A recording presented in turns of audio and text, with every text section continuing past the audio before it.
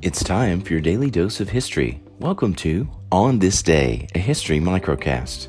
Here are your historical footnotes for Friday, May 10th, 2019. On this day in 1872, Victoria Woodhull became the first woman nominated for the U.S. presidency. Woodhull was a leader of the women's suffrage movement, which sought to give women the right to vote.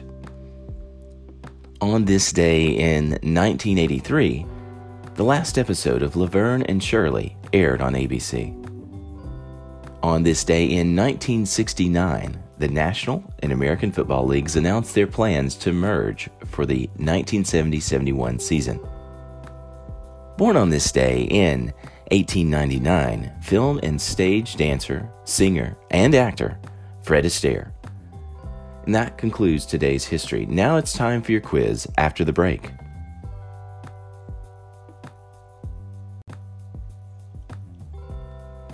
History moves fast. Let's see if you can recall what you just heard.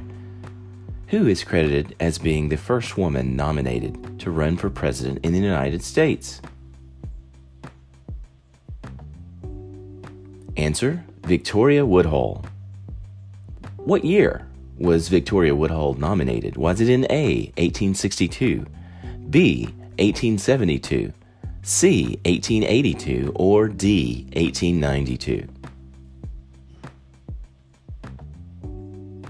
Answer: B, 1872 was the year Victoria Woodhull was nominated for president of the United States.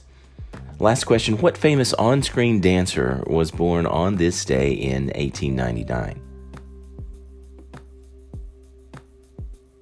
Answer: Fred Astaire. And that concludes today's show for Friday, May 10th, 2019.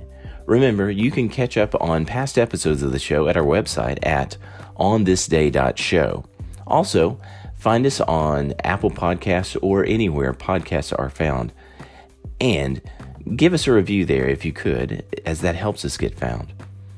Now, go out there and make some history on this day.